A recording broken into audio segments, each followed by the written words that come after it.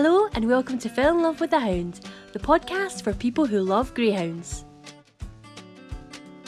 Hello and welcome to the first episode of Fell in Love with a Hound.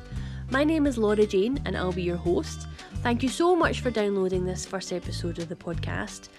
I decided to start it because I wanted to spread the word on how fantastic greyhounds are and to give people a place to share their stories and experiences with these amazing dogs.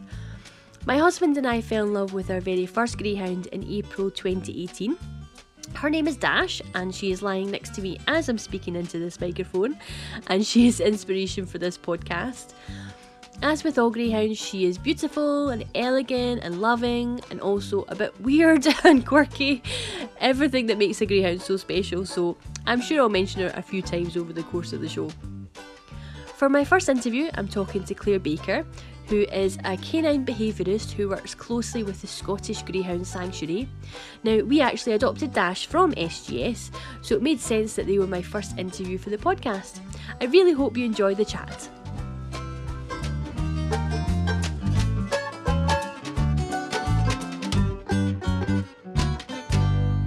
Today I'm talking to Claire Baker, who is a canine behaviourist and works closely with the Scottish Greyhound Sanctuary. Claire, thank you for agreeing to talk to me today. No, it's a pleasure to be here. Oh, brilliant. Thank you. Thanks.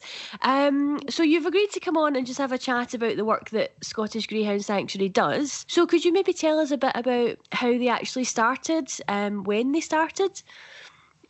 So the Scottish Greyhound Sanctuary were formed in March of 2008. So we've just finished our 10th anniversary year. Just there in March, that was it. So we're now in our 11th year. And in that time, we've managed to rehome over 1,000 hounds. Wow. So it's quite an achievement, obviously. Yeah. It was just kind of started as, a group of people who wanted to do more with regards to helping the greyhounds specifically, and lurchers as well, obviously. But yeah, just kind of a group of people got together and kicked it off, and then this is what it is now. Fantastic. So I know that the reason I'd got in touch with you was because Dash, our greyhound, who we got a year ago, we got her through yourselves, and obviously we've kind of chatted and you've helped us kind of settle her into our house as well.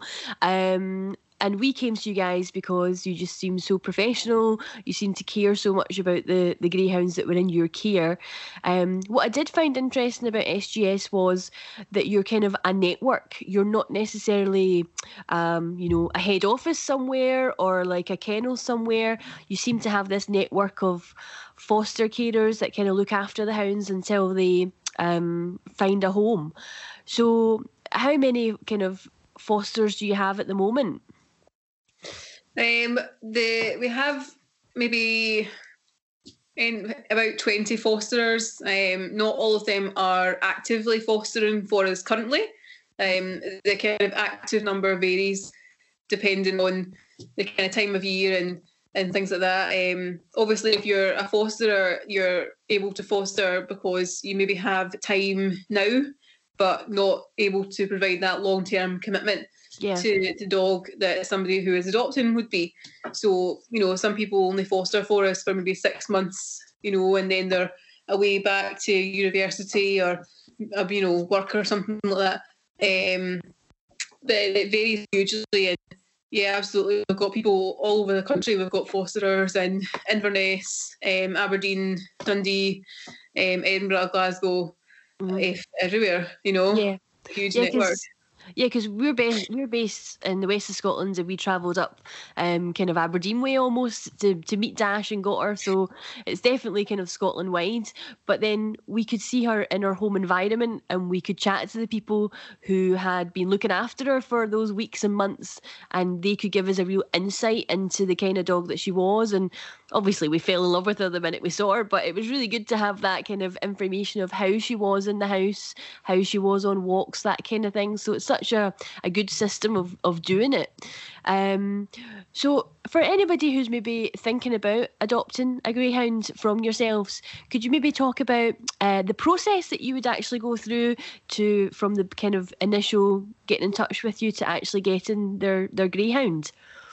Yeah, of course. So it would all starts when somebody puts in an application form to us, and that just comes as an electronic form that you fill in on our website, and that just gets sent in, and then one of the team will pick it up, and somebody will give you a call just to discuss things in a bit more detail and make sure that you really understand what kind of commitment you're making and understand the kind of traits that hounds come with, and that you've really thought about it, because some people they tend to enter into things in a bit of a whim, and obviously that's not so good for like a long-term commitment.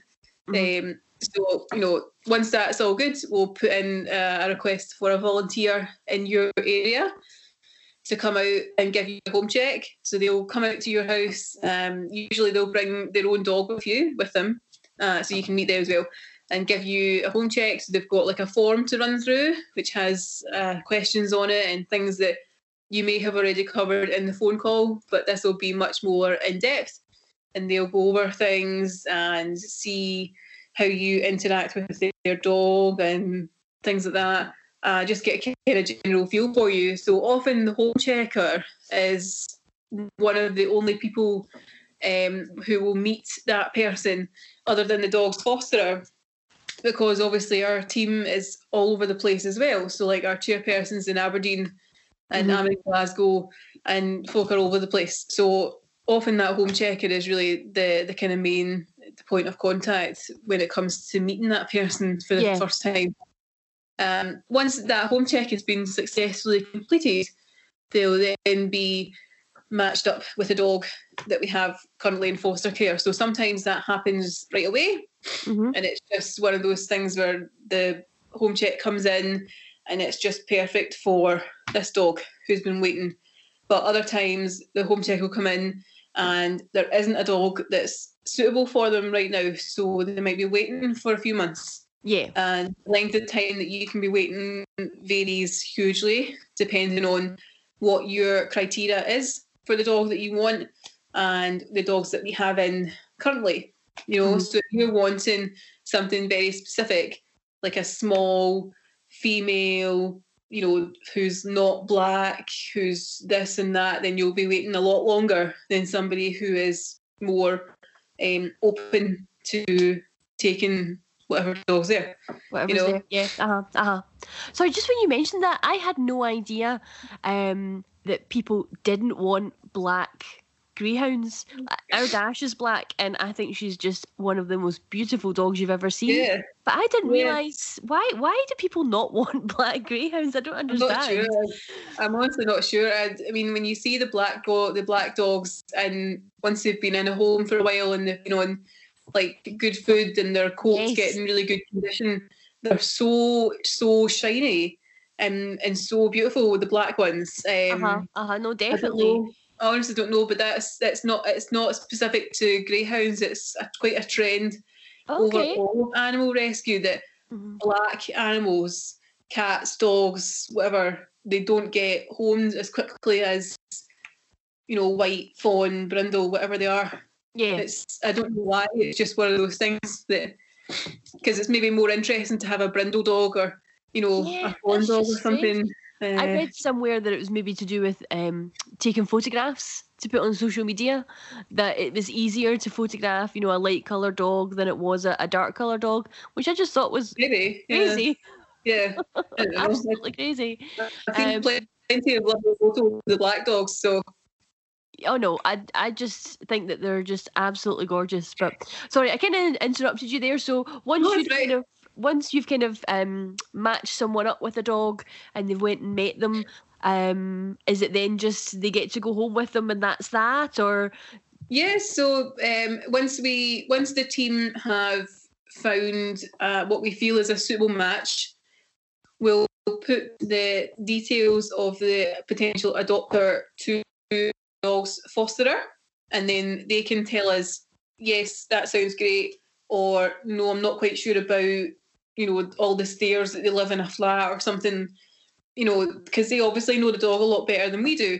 Mhm. And if that's all good, so they say, yeah, that's great, that sounds good, we'll put them in direct contact with the adopter, with the potential adopter, and they can kind of chat and just arrange things to suit themselves. If they want to do a meet-up, that's great.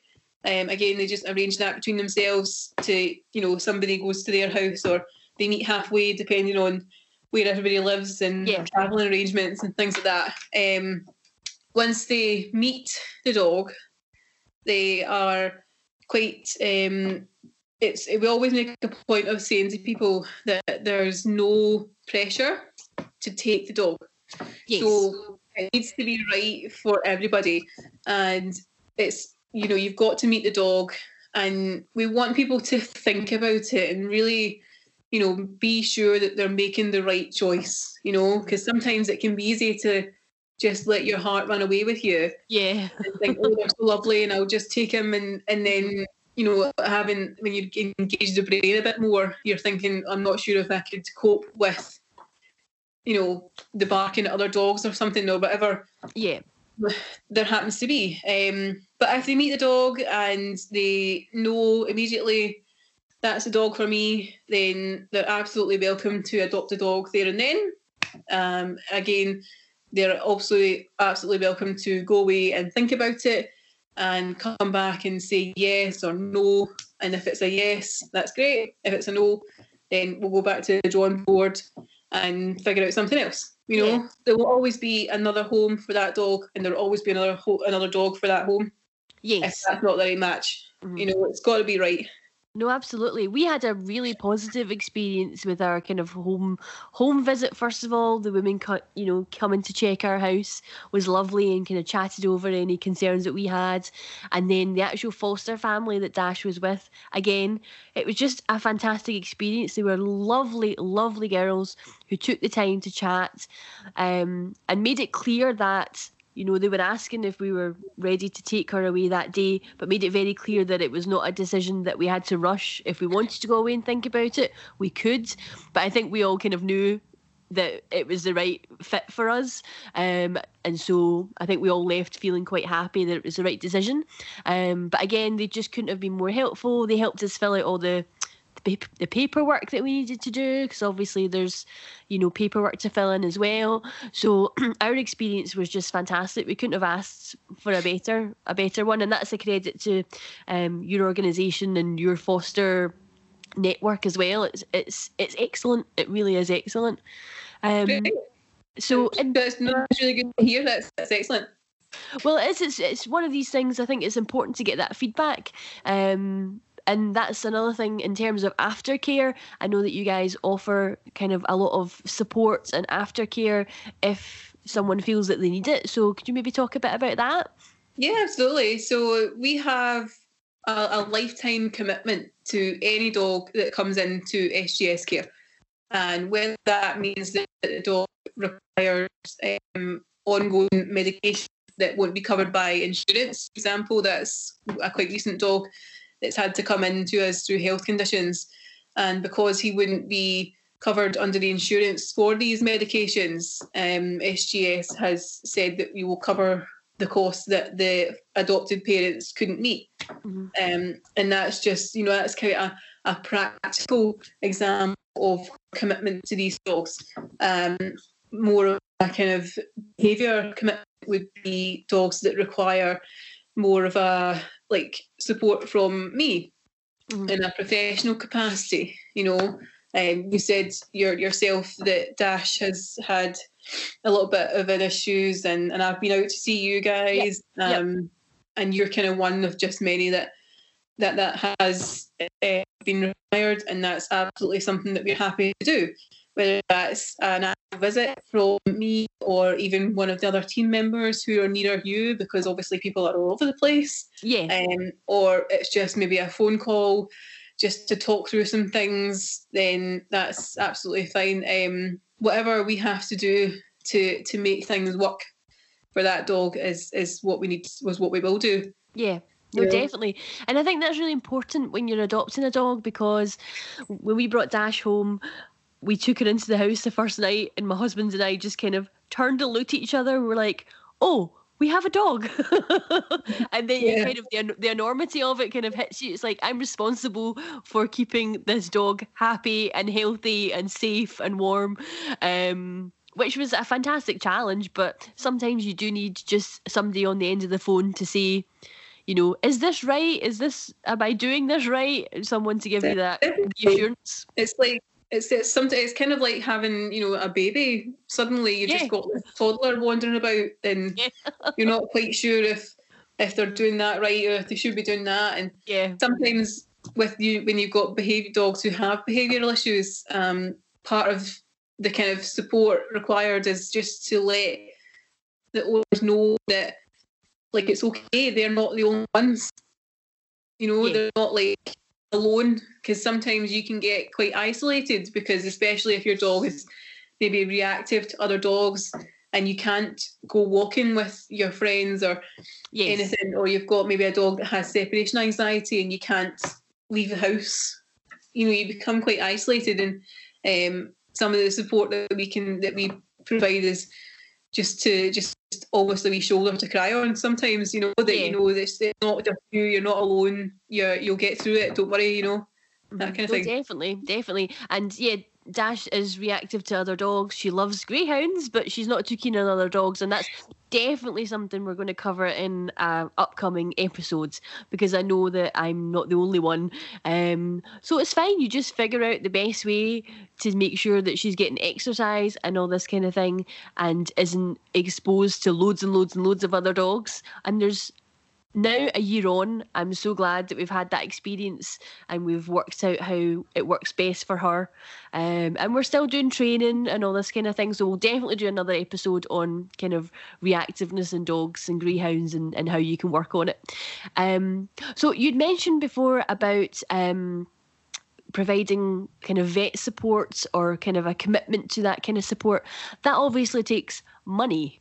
So as a charity, that's always a big thing. So how do you actually pay for everything? How do you fundraise? How does that all work? Well, as an independent charity, we don't get any money from the racing industry directly. So all our money comes from fundraising efforts of our volunteers and our team. And that's obviously, we're very thankful to the supporters that we have, because we couldn't do what we do without all of you guys. We have people who like sponsor a kennel and things, and people who pay a kind of membership as more of a regular payment. And then also people, when we go out and do like can collections in Glasgow and Edinburgh and Dundee and Inverness, you know, out in the street shaking a can, and every kind of 10p, 50p that gets put in there, just it all adds up, you know. Yeah. They're the kind of more regular things. Sometimes we're quite lucky and we get big, like slightly bigger grants and things like that from other trusts. Mm-hmm. But it's just a kind of regular thing that you have to just keep going. But as an organisation, we're quite good at kind of spending what we bring in, you know, because you don't really want a charity to be hanging on to loads of money. You know, you want them to be using it to fulfil their outcomes, you know. Mm-hmm, mm-hmm.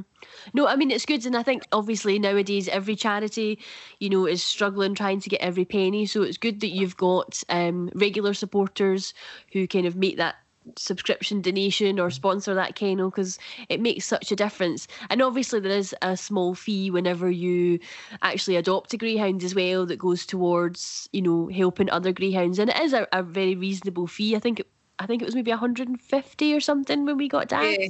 Which you would pay that if it doesn't really cover that goes towards the other greyhounds, but it doesn't cover everything. So the dog will come neutered or spayed and vaccinated. Mm-hmm. Often, especially if it's a girl, the spay alone will be at least 150, possibly more.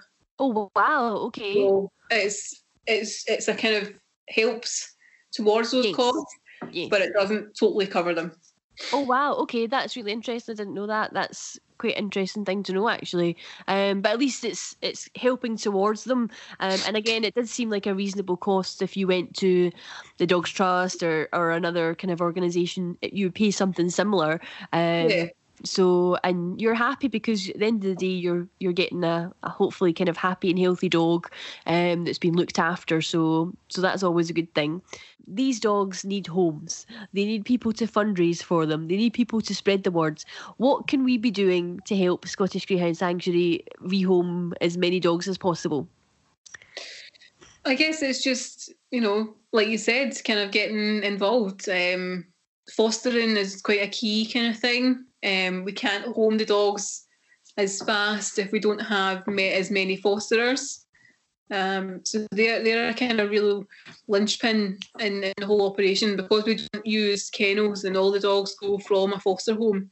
If we can't get as many dogs into a foster home, then there aren't as many dogs available for rehoming, and it just takes that little bit longer, But anything, whatever your situation lends itself to, whether that be fostering, adoption, fundraising, just kind of spreading the word a little bit about greyhounds, and that they are just normal dogs that should be given a normal life like your neighbour's Labrador, you know. No, definitely. I mean, our life has changed so much since we got Dash for the better. It's just she's made such a difference in our household and just become part of the family. So we wouldn't be without her now.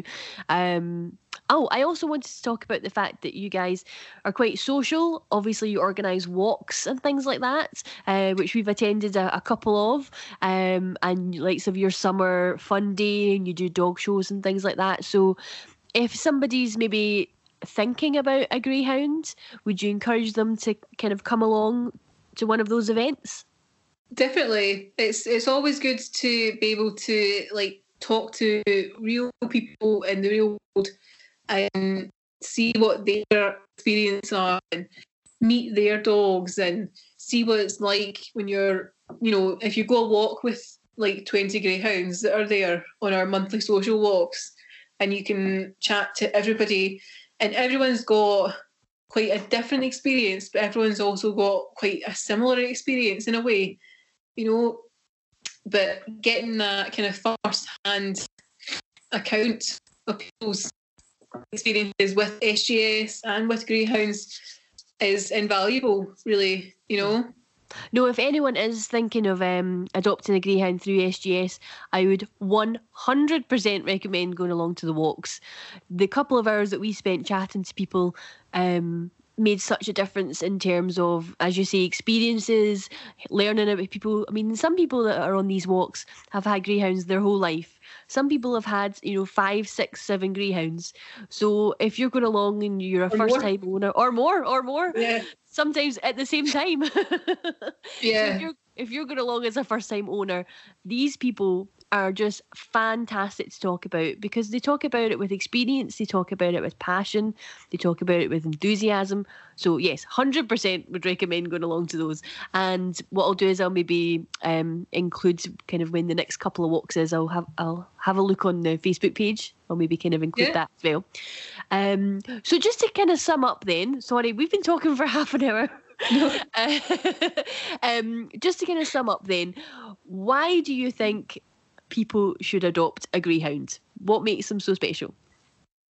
I'm not sure if that's something that you can really describe, to be honest, because it's not until you really meet a greyhound or a lutcher that you kind of understand them.